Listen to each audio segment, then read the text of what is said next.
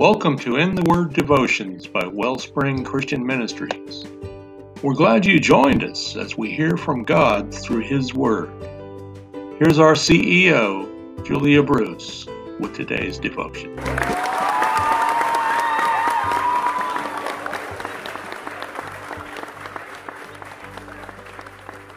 Good morning, everyone, and welcome back to In the Word Devotions from Wellspring Christian Ministries.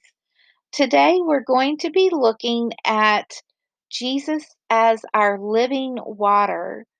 So, when Jesus was talking to the woman at the well, Jesus says He is the living water. Then in chapter 7, Jesus says that if we are thirsty, we are to come to Him. But just what exactly does that mean? Jesus isn't talking about physical thirst, but spiritual thirst. And when we are spiritually thirsty, we need to come to Jesus, who is the living water. For us to fully understand John 7:38, we need to look at the verses both before it and after it. In verse 37, we find that it is the last day of the feast, and Jesus stands up in front of the crowd and he cries out, saying, "If anyone thirsts, let him come to me and drink." At times, God brings seasons of spiritual hunger and thirst as a way to draw us closer to Him.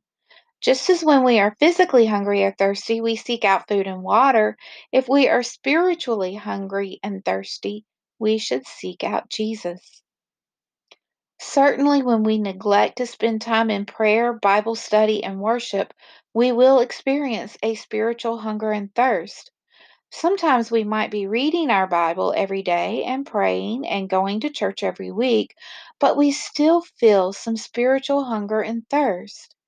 In some ways, the spiritual thirst for Christ should never really be quenched as long as we are living here on earth. When we experience spiritual hunger and thirst, we can come to Jesus with the desire to know Him more. The more we know Him, the more we understand His deep, unfailing, unending, reckless love for us, a love that cost Him His life. And the more we understand His love for us, the more we love Him in return. The more we love Him, the more we want to get to know Him. And the cycle goes on. So if you are experiencing a spiritual thirst, come to Jesus and He will give you living water. In verse 38, Jesus continues speaking to the people and He says, "He who believes in me, as the scripture has said, out of his heart will flow rivers of living water." If we are to believe in Jesus as the scripture said, there are some questions we must ask ourselves and determine how we will answer them. We're going to answer them as the Bible answers them, but each one of us must determine in our own hearts how we will answer them. The first question is, who is Jesus? Jesus is fully God and He was fully man. In John 10:30, Jesus said, "I and the Father are one." And in John 8:58, Jesus says, "I tell you the truth. Before Abraham was born, I am." In the Old Testament, in Exodus 3:14, Moses asked God, "Who should I say sent me?" And God replied, "Tell him I am sent you." So in John 8:58, when Jesus said, "I am," He was saying He was God. And John 1:1 says, "The Word was God." And then in John 1:14, it says, "The Word became flesh." This then indicates to us that Jesus was God in the flesh. Jesus came to earth as a baby, born to the Virgin Mary, grew into a man, and lived here on earth just as any of us do. But Jesus never sinned. He felt hunger, thirst, anger, sadness, pain, and compassion. He had friends, family, and enemies. But Jesus is also the Son of God. And in Matthew 3:17, God, speaking out of heaven, said, "This is my beloved Son, in whom I am well pleased." Even the demons that encountered Jesus while He walked on this earth understood that Jesus was God's Son. In Mark 5:7, a demon says to Jesus, "What business do we have with each other, Jesus, Son of the Most High God? I implore you by God, do not torment me." In Mark 8:29, Jesus asked his disciples, "Who do you say that I am?" Peter answered that Jesus was Christ, the Messiah. Today, Jesus is asking you, "Who do you say that I am?" The next question that we're going to answer is, what was the need for Jesus to come to earth? From the very first sin committed by Eve in the Garden of Eden, sin entered the world, and every human after Eve and Adam has sinned. Jesus is the only person who ever lived on earth without sin. Romans 3:23 tells us that for all have sinned and fall short of the glory of God. While God created humans to have a relationship with Him, sin keeps us separated from a righteous, holy God.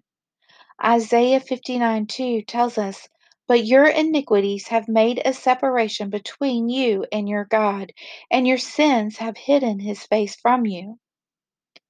Not only does our sin separate us from God, but there is a penalty for our sin. We find in Romans 6:23 that the wages we earn for our sin is death. It was because of our sin that Jesus needed to come to earth.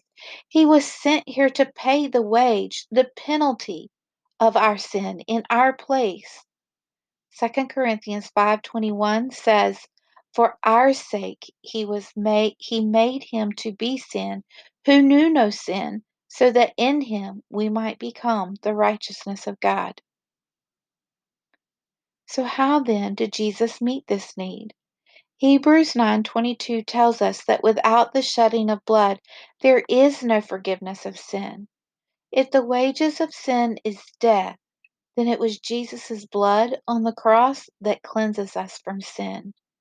1 John 1:7 tells us, "The blood of Jesus his Son cleanses us from all sin."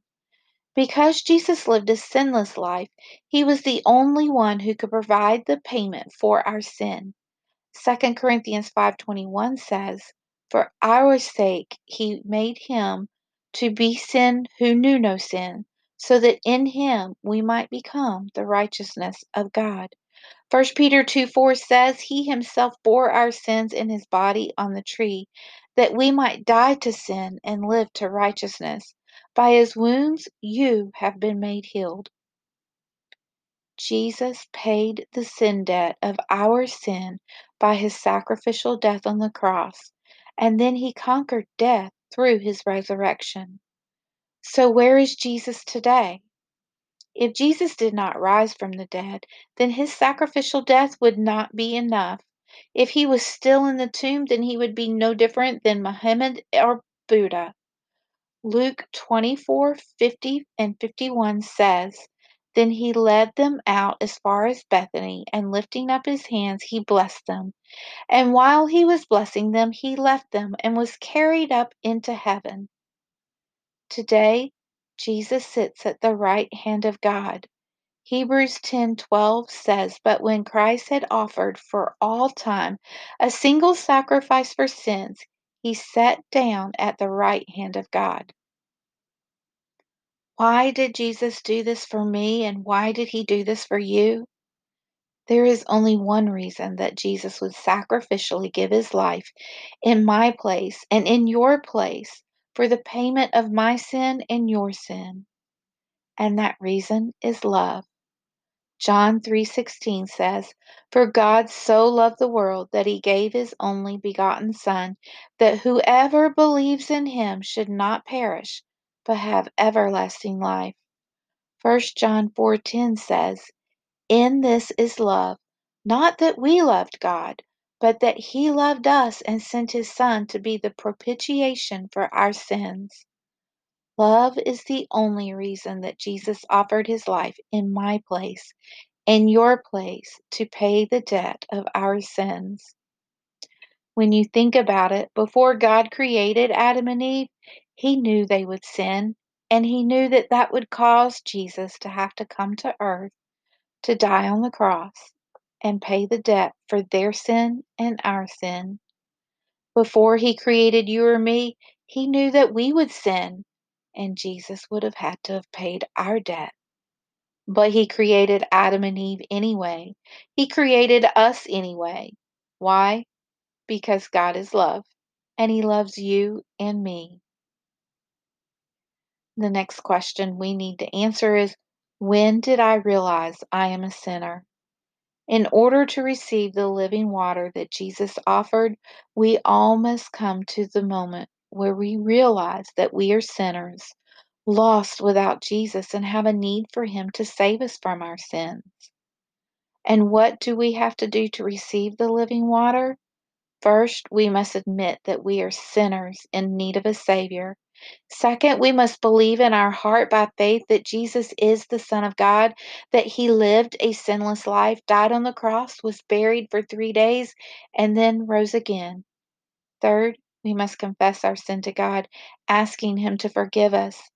Then we receive the free gift of God's salvation by faith as we ask Jesus to be our Lord and Savior. Ephesians 2:8 and 9 says, "For you are saved by grace through faith, and this is not from yourselves. It is God's gift, not from works, so that no one can boast." There is absolutely nothing you can do on your own to be saved. You can't earn it. You can't live good enough, and you can't buy your way into heaven. It is only by faith in Jesus that you receive God's gracious and free gift of salvation. Only as children of God are we able to receive the rivers of living water that flows out of the heart of Jesus that he mentions in John 7:38. And in verse 39, we find that the living water Jesus was talking about is the Holy Spirit.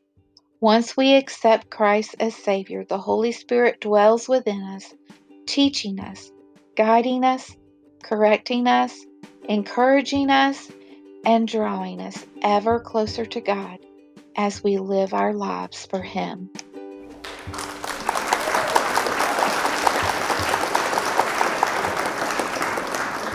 Thank you for joining us today. Be sure to visit us on the web at wellspringchristianministries.org. And if you'd like to schedule Julia to speak at an event at your church, call us today at 904-239-8937 or complete the event speaker request form under the Events tab of our website. We hope you'll join us again for our next podcast episode.